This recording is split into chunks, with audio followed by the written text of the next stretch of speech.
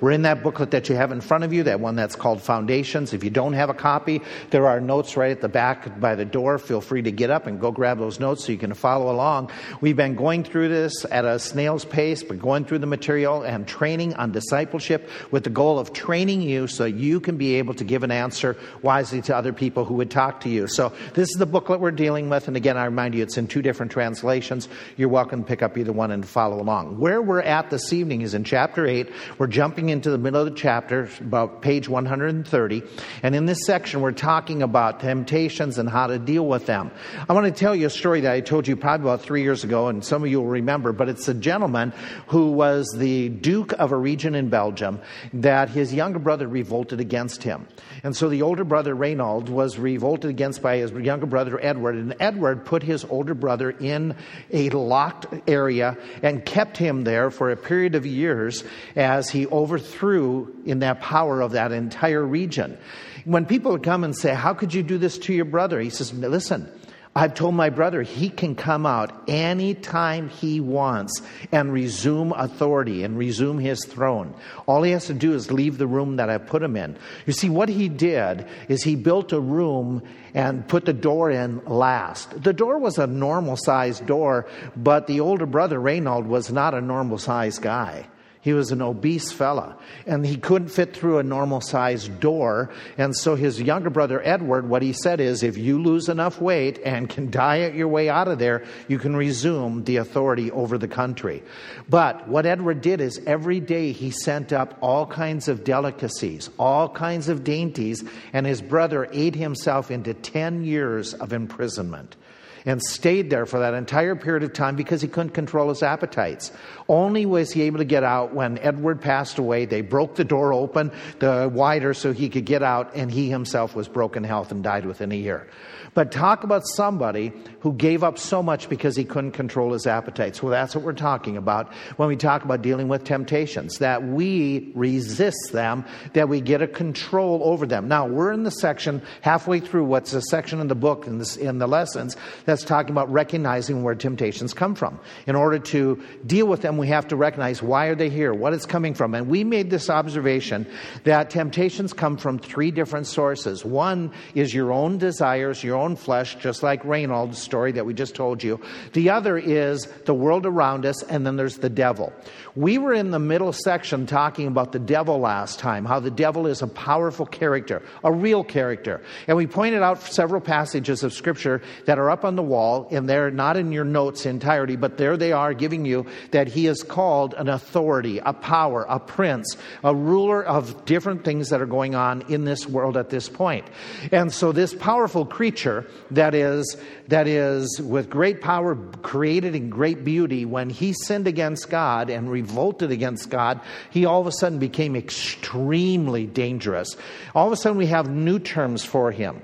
Instead of the son of the morning, all of a sudden he is called Lucifer, the slanderer. He is called deceiver. He is called destroyer. He is called our enemy, the dragon, the tempter. And all of those terms give the indication that this once in the past beautiful creation of God who revolted against God, when he revolted, he became a horrible, horrible individual. An individual who has been against God and is against God's followers ever since. He's a danger to us. He detests us. He wants to destroy us. Jesus Christ, in describing Satan, described him in John chapter 8 as a murderer from the very beginning, a liar from the very beginning of man's creation, that he is dangerous, that what he presents is not truthful. And we made the observation, he'll present that adultery is something that's tantalizing, something that's really fun, and there's excitement to it, but it's extremely dangerous and deadly and harmful. He can present the alcohol or the drugs as something that's very, very fun and, again, exciting. But the real effects are very dangerous and damaging to the body, to families, to homes, to personal lives. And so he in his lying, he offers things that are good at first sight, but they're very dangerous. Why does he do that? He wants to destroy us. He's a murderer. He's deceitful. And so we read in scriptures last week where we wrapped up, we said there's a Bible verse that talks about Satan being so wicked and his followers that they are trying to deceive the world and will continue to do so more and more as we see the end days approaching. But then God makes the comment, greater is he that is in us than he that is in this world. He's talking about the Holy Spirit who's within us. That he is more powerful than this most powerful of all creation. God is more powerful. That God who lives within us, he can help us to overcome even Satan's temptations and his tricks against us. And that we who are born again, who have asked Christ to be our Savior, who have done it whether we be at a camp or a church service, where we have done it at homes, at our parents' knees, do it in the privacy of our bedroom, when we repent of our sin and ask Christ to forgive us, the Holy Spirit moves in. And greater is he that is in us. And as a result of the Holy Spirit who is within us, we can overcome and resist any temptation, and we can overcome those sins, those addictions that easily beset us. And so we've been talking about that. Let's pick up then with some new material a little bit further in your notes. That the Bible makes this comment. It says, lest Satan should get an advantage over us, we are to be aware of his devices. How does Satan work? Let's go to Genesis chapter 3. Let's go all the way back to the very beginning of creation. It's in that following creation week where God said all that he had created, it was good. Sometime shortly thereafter, then all of a sudden there's the first temptation. It's in scriptures called the fall.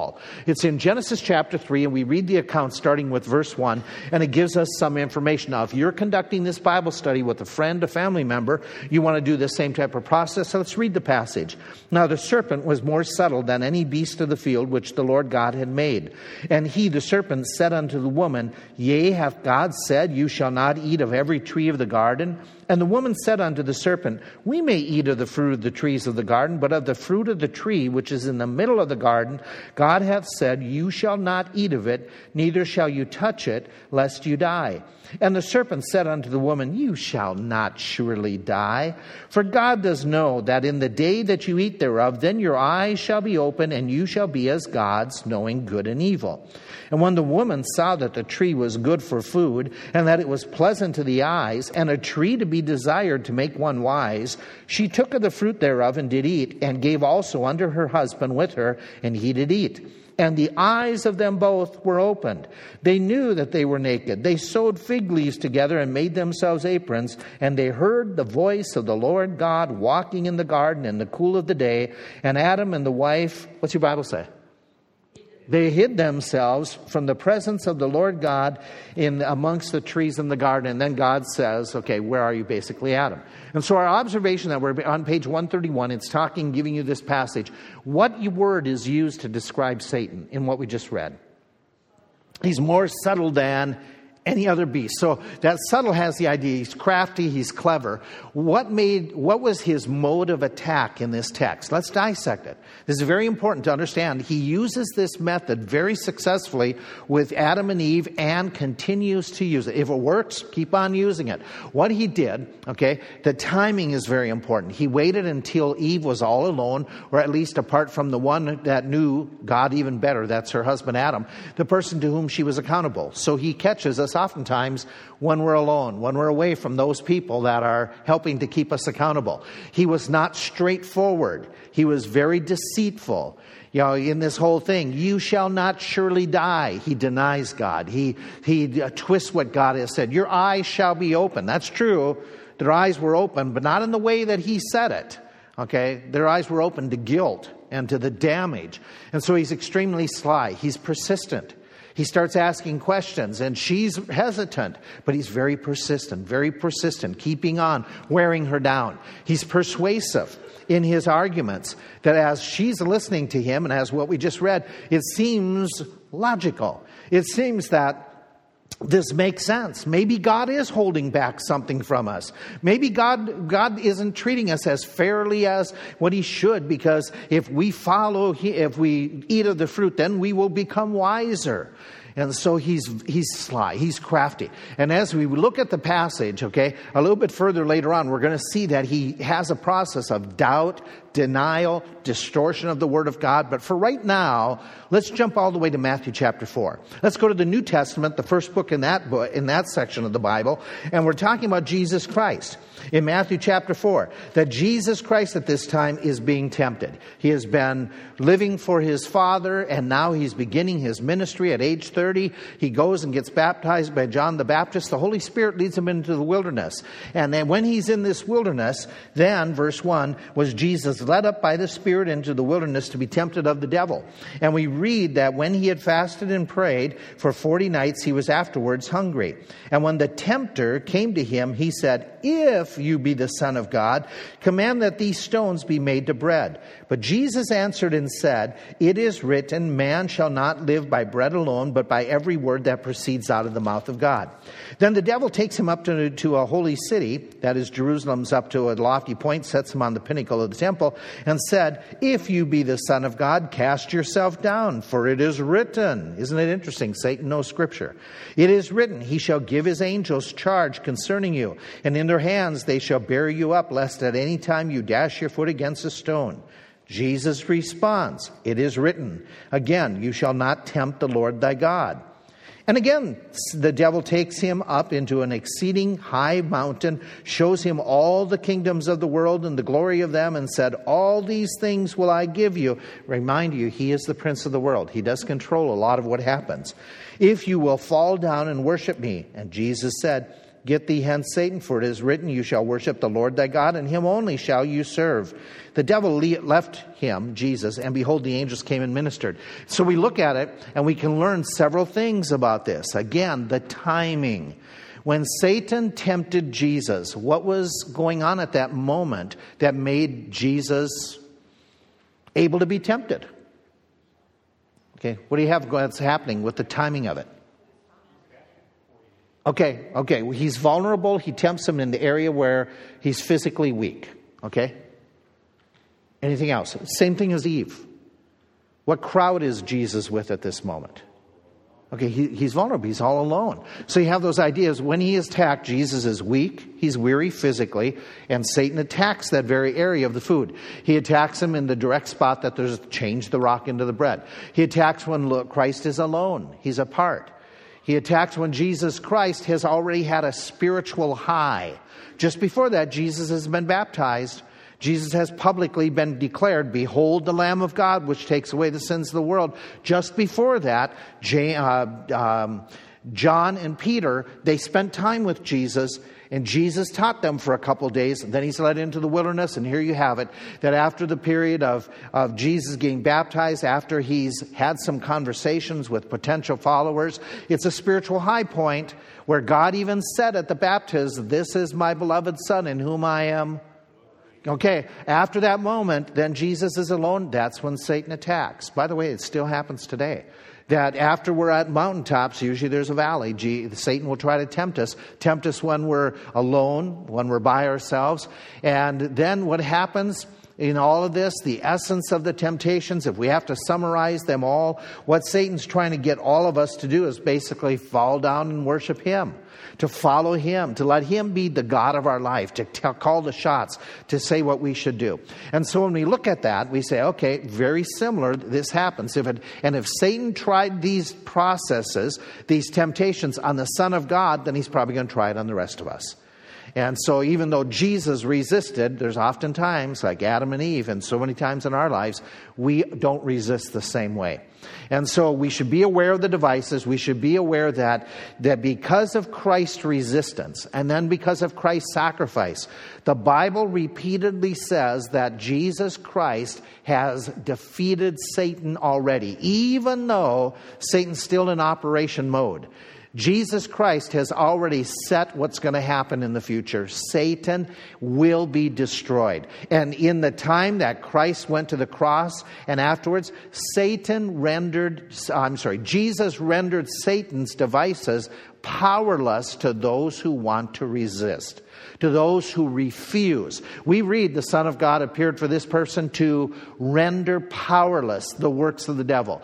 Jesus said, now is the judgment of this world. Now, that day or two before he was crucified, now is judgment come and he's going to be cast out. He himself likewise shared, this is Jesus sharing in human flesh, so that through death he might render him powerless, is the word destroy, who had the power of death, that is the devil, and release those who through the fear of death were under bondage. Folk, that's us. We don't have to live by Satan controlling us because of Christ defeating him, rendering him powerless. The only reason he gets victory is we listen to him. We say yes to him.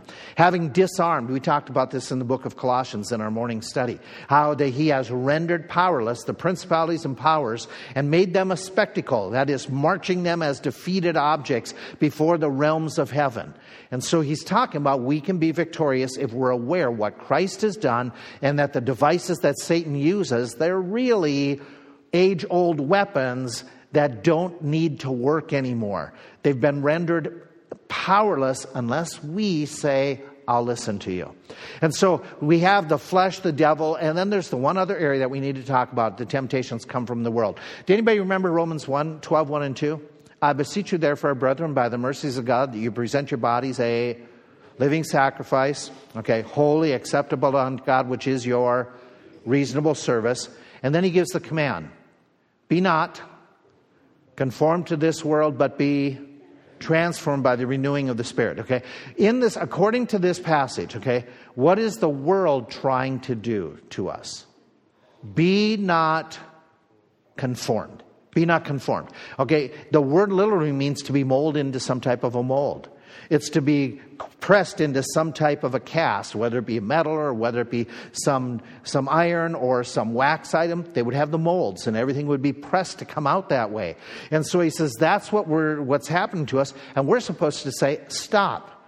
I'm not going to let this happen anymore. I'm not going to let the world around me change me, mold me, that I react the way that I do. Everybody around me cusses. Therefore, I guess I need to cuss. That's not true. You're being molded by the world around you. People around me get all mad. They get all upset. I guess that means I should be mad and upset. No, you're being molded by an outside source. Sometimes people will say, well, everybody I work with, when they have marriage problems, they divorce. They don't work at their marriages. No, you're being conformed, pressed into a mold that isn't necessarily a mold by the Spirit of God. And so it's very important that we say, okay, stop to this world's influence upon us, and let's go back and say, what does God want me to do?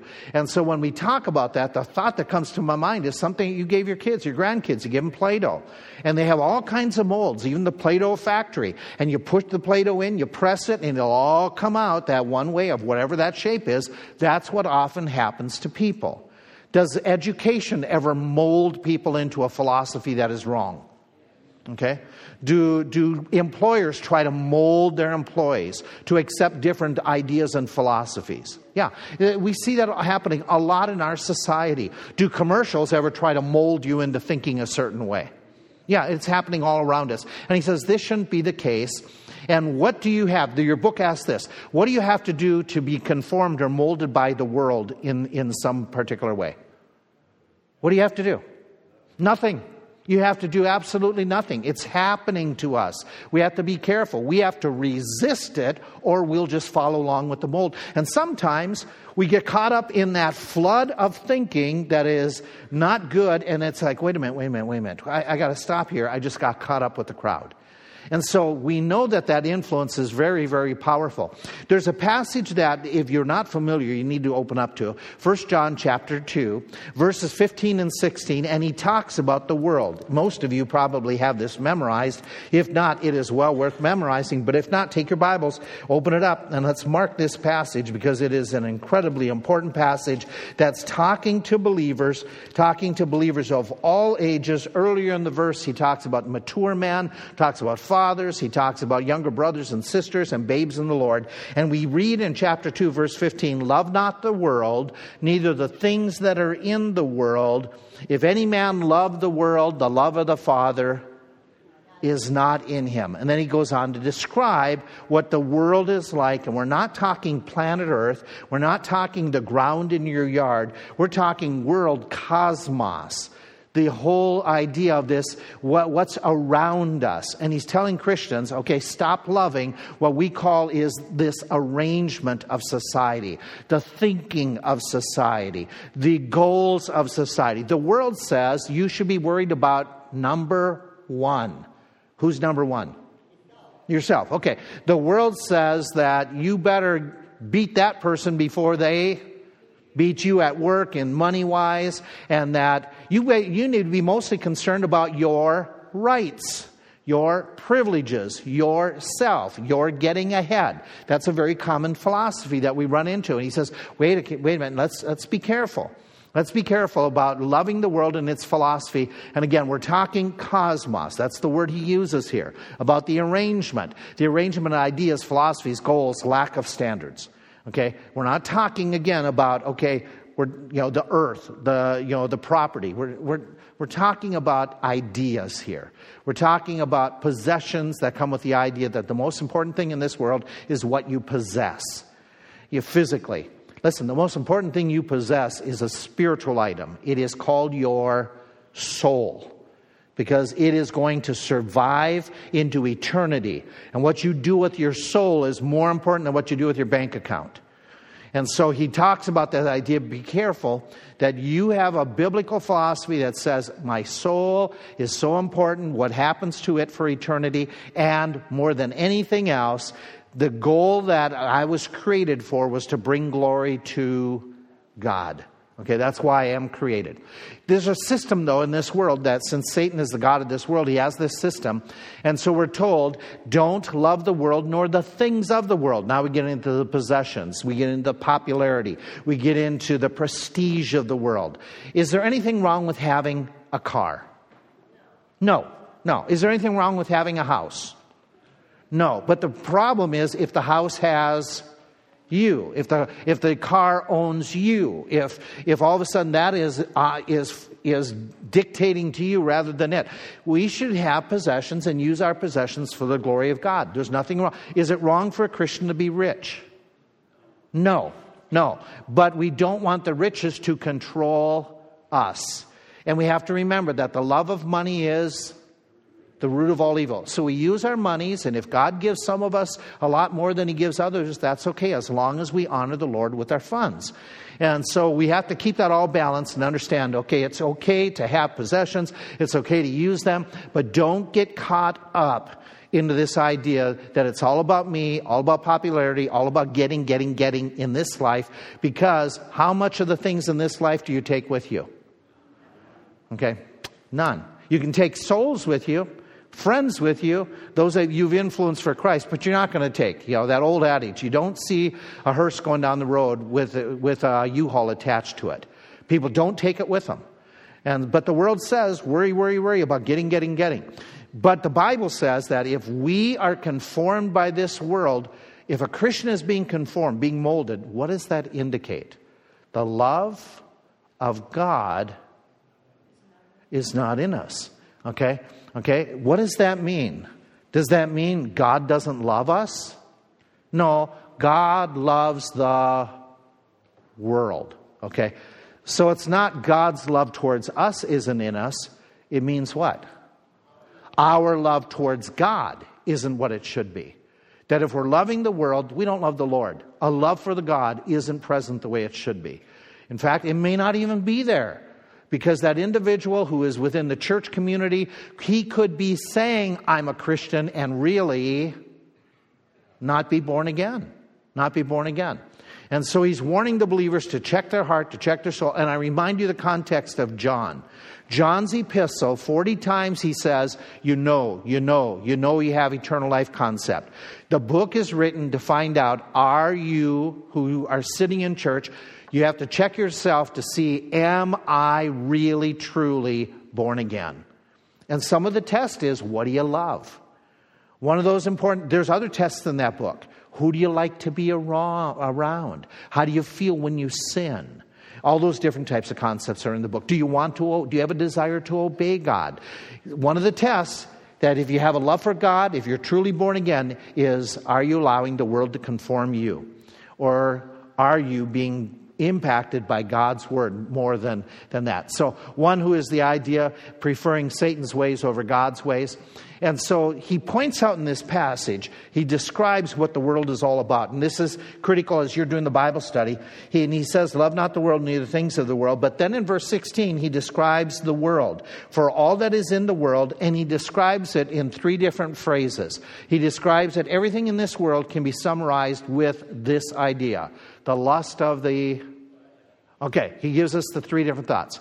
That is, the lust of the flesh is that idea that do whatever your inner nature wants to do. Do whatever feels good. If it feels good, it must be, okay, it must be good, must be right. Okay, that's the lust of the flesh. Does the world promote this?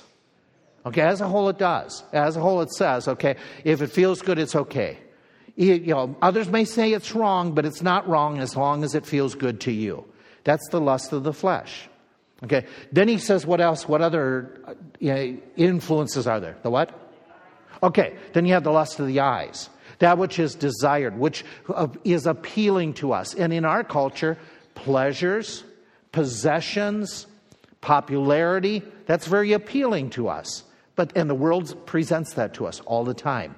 You want to see it presented in its clarity, the best way? Watch the commercials.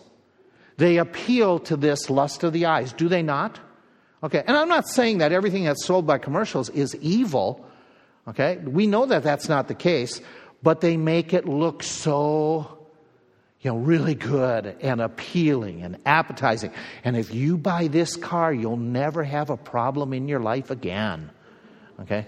If you eat our chocolate, you will forever have the greatest physical stamina. It's presented that way. It's marketed that way. Then there's what other one? Lust of the flesh, lust of the eyes. Okay, the pride of life is your third one. The feeling that, pride of life, that you're your own boss. You're your own boss. That is, you decide. You do what you want to do. Okay, and again, I made allusion a few moments ago about being caught up with our rights, and I'm glad that we have many rights in our country. That's not what we're referring to. But there is this idea that I can do whatever I want. Okay, I'm my own authority. And again, we get those silly stories we read about and we know about peoples that said, I'm going to get out of my parents' home and I'm going to be on my own and I'm going to become my own boss, so I joined the military. And you go, duh? Okay. And that happens with people. Why did they make that decision? It was moved by pride of life. Pride of life that says, I want to do this. The problem that we talked about this morning, when we talked about children obeying and respecting their parents, children of all ages, Why was, and I use myself as an illustration, what motivated me to be such a rebellious teenager towards my parents? That I said, and I shared with you, I thought my parents were ignorant. I thought that they were stupid. I thought that they were silly in what they did. And I, as a 14-year-old, I knew better. Where did that come from?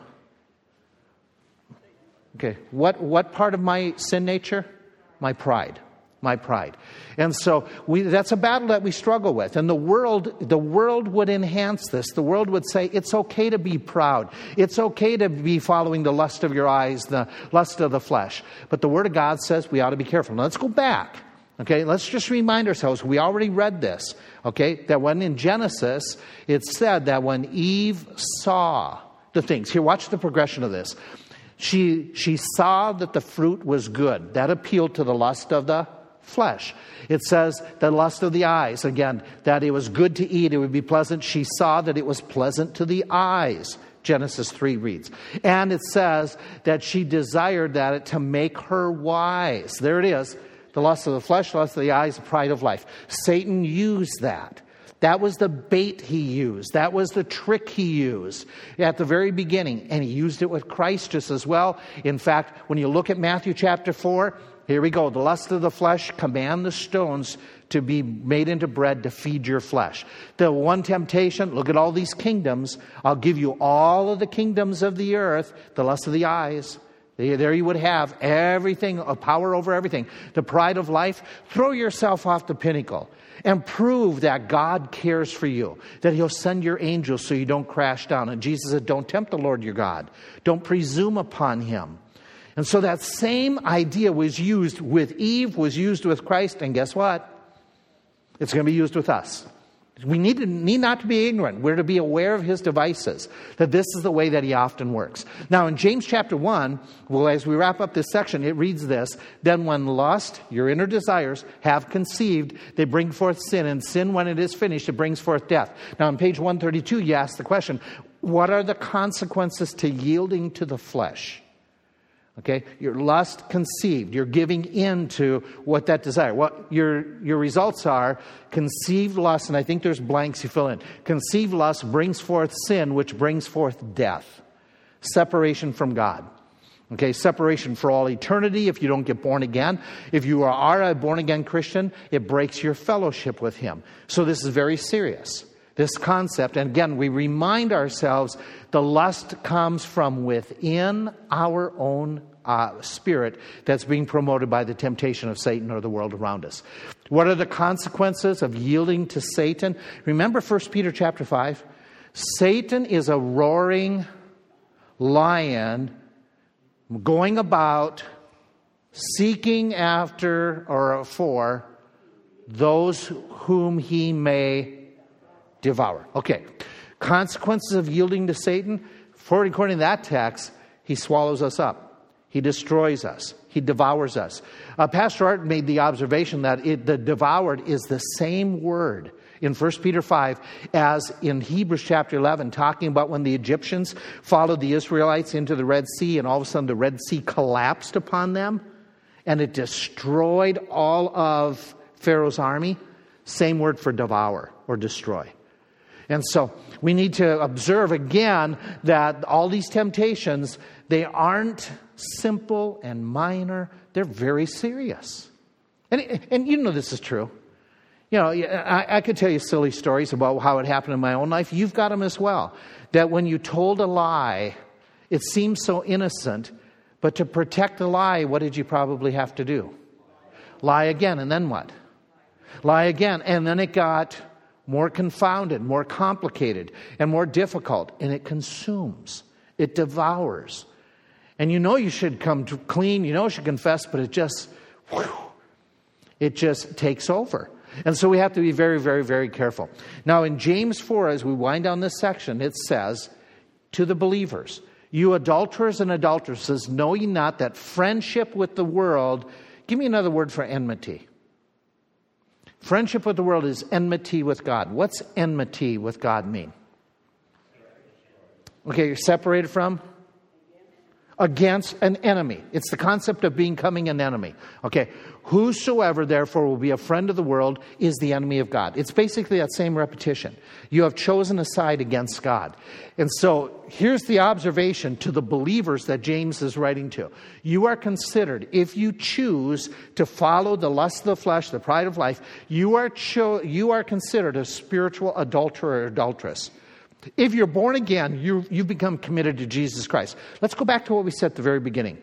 At the very beginning, that idea of getting baptized says that once you've accepted Christ as your Savior, your baptism shows not only what Jesus has done for you, but also shows that what you're going to do for Christ. Exactly. That you have died to the old life and you are going to walk in the newness of life. Okay, and follow Christ. And all of a sudden, you go back to the old things, you follow the temptations, and he says, you've just committed a form of spiritual adultery by giving in to those old desires again. And if you and I would use this term with one another and say, you're a spiritual adulterer, those are harsh terms. Those are terms that we would, whoa, what are you saying? That's what God is saying to the believers. Those who give in, that give up and follow what the world is offering, that all of a sudden you're taking a side against me. You're choosing to go on the other side. You're becoming my enemy, my opponent. When I was raising our kids, we played a lot of games in the backyard. The idea was to play and spend time with the kids. And there was something that happened almost all the time. The younger boy always, when we played games, always wanted to be on, Tony was older, me, I was older. And we'd say, whose side do you want to be on? Guess whose side he always chose? Tony or mine? Tony's an athlete. Does that answer it right away? Okay. So he always wanted to be on Tony's side. Because then that way they could, beat Dad. Yes, we're going to beat Dad in baseball and football and whatever. Okay? And, guys, I'll play on horseshoes. It's an old man's game. I'll do horseshoes. They'd still beat me. Okay? But it got frustrating because Tony said, I don't want him on my team. Okay, because he doesn't listen to me. And it was like, go on that team. You never listen. Go over there. The point is that he always chose to be on this one person's team, and it frustrated. Whose team do you choose to be on? God is saying that we as believers, when we face a temptation, we have a choice to say, whose team will I be on? Obviously, whose team should we choose to be on? God's. If we don't, we become an enemy of His. So here's the irony of it. For a believer to love the world, to say, I'm going to go after the things of this world. I'm going to follow the addictions, the desires, the temptations of the world. I'm going to follow immorality, illicit things. I'm going to allow the influences of drugs or alcohol to control my life. I'm not going to have a moral purity. I'm not going to be honest. I'm not going to be upright. I'm not going to work. I'm going to steal. I'm going to be operating by anger rather than forgiveness. I'm going to become a bitter person. All those different things. What's ironic about this, if you love or you prefer the world, here's where you find yourself. At odds with God who saved you. You've chosen the other side. Okay? You're an adulterer. You have chosen a world that in reality is going to turn on you. The world is not going to remain your friend. Should we give you the classic example from the stories of Jesus Christ? The young man who had money and rebelled against his father and said, I'm going to leave and I'm going to live my own life because I don't want you to boss me around anymore. He took his inheritance from his dad before it was time, and he ends up partying and carrying on, and he had lots of friends until the money ran out. And then what happened to his friends? They were gone as well. And where does he find himself? Literally in the pigsty, and what friend is helping him? None. Isn't this typical of the world? The world says, come and join us, come and join us. And as soon as they get everything out of you, they're done with you. They kick you when you're down and out. What institution is in this world that is supposed to be and ought to be and often is supportive of individuals who fall flat on their face? Church. The body of Christ, which helps to rebuild, which helps to be accepting, which throughout the New Testament says, forgive those who repent, lest Satan gets an advantage over them. And so here we have that if you and I choose to give in to temptation, desires, we're going to end up against God. We're going to end up with people or situations that they're going to turn against us anyway. It's amazing. It's absolutely amazing. It's just not worth it. It's not worth it. That's what he's saying in the temptation. So here's where it brings us to. How do I resist? What do I do to say no? Well, number one, you have to say no. But what he does is here, and follow the paragraph. Do you get the sense that your tempters are extremely strong and dangerous? Yes, they are. However, our God is not only strong, He's omnipotent. He's all-powerful. Since God has commanded you to be holy and resist temptation, He's also provided a way. And then he asks this, makes a comment, as a Christian, this is really, you should underline it, it's in your book. As a Christian, you no longer have to sin. Think that through. You don't have to sin. We do, but we don't have to. We do in those weak moments, the moment given. 1 Corinthians, let's wrap up with just this one verse. 1 Corinthians chapter 10. Next Sunday we'll just finish this out and do communion. It'll be so appropriate as we wrap up and do communion Sunday evening. In 1 Corinthians chapter 10, a phenomenal verse, a verse that is in the context talking about the Israelites, how they gave into grumbling, they gave into adultery, they gave into rebellion against God. And after he tells those stories in 1 Corinthians chapter 10, verse 13, he says, well, let's back up to verse 12. Wherefore, let him that thinks he stand, do you remember this? Take heed lest he... Okay, there's the idea of pride. Then he makes this comment. There hath no temptation taken you, but such as is common to man. In other words, everybody runs into temptation. But God is faithful, who will not suffer you to be tempted above that you are able, but will with the temptation also make a way of escape. Okay, let's just wrap up here. God is faithful. That's critical. He's writing to believers. God is faithful. God is faithful. God knows He's given you the ability not to sin, but He also knows us. He knows that we probably will. But God is faithful, that with the temptation, okay, what has He promised us? Two things in this verse. So important when it comes to temptation.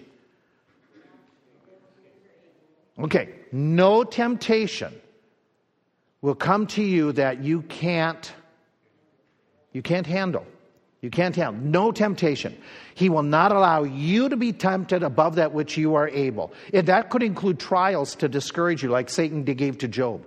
Just to discourage you, to defeat you. Nothing that comes in your life is above your ability to handle it. You feel that way, you think that way, but God says, I know you better than you do. I know you can handle this. I know you can say no to this. I know you can continue to follow me no matter what is going on in your life. I know you. This is the promise. I promise you, I will never let you be tempted above that you are able to handle. That's a loving God. What's the second promise? With the temptation, with the difficulty, with the challenge, with the temptation, I will provide a way out of it. A way that you can be successful, that you can resist it. Not necessarily a relief or the absence of any or all temptations, but the power and assistance to be able to resist the temptation. What are the way of escape? That's what this next section is. That God gives you several ways of escape to deal with temptation, and they are very simple. They're going to be listed. We're going to talk about them. It's the Spirit, it's the Scripture, it's prayer, it's fear, it's fleeing. Okay, it's accountability. You apply these, you have victory in your lives. You will be able to do what Jesus said to that woman that was taken in adultery. And He says, neither do I condemn you. Go and sin no more. How do we do that? This is where we'll pick up next week.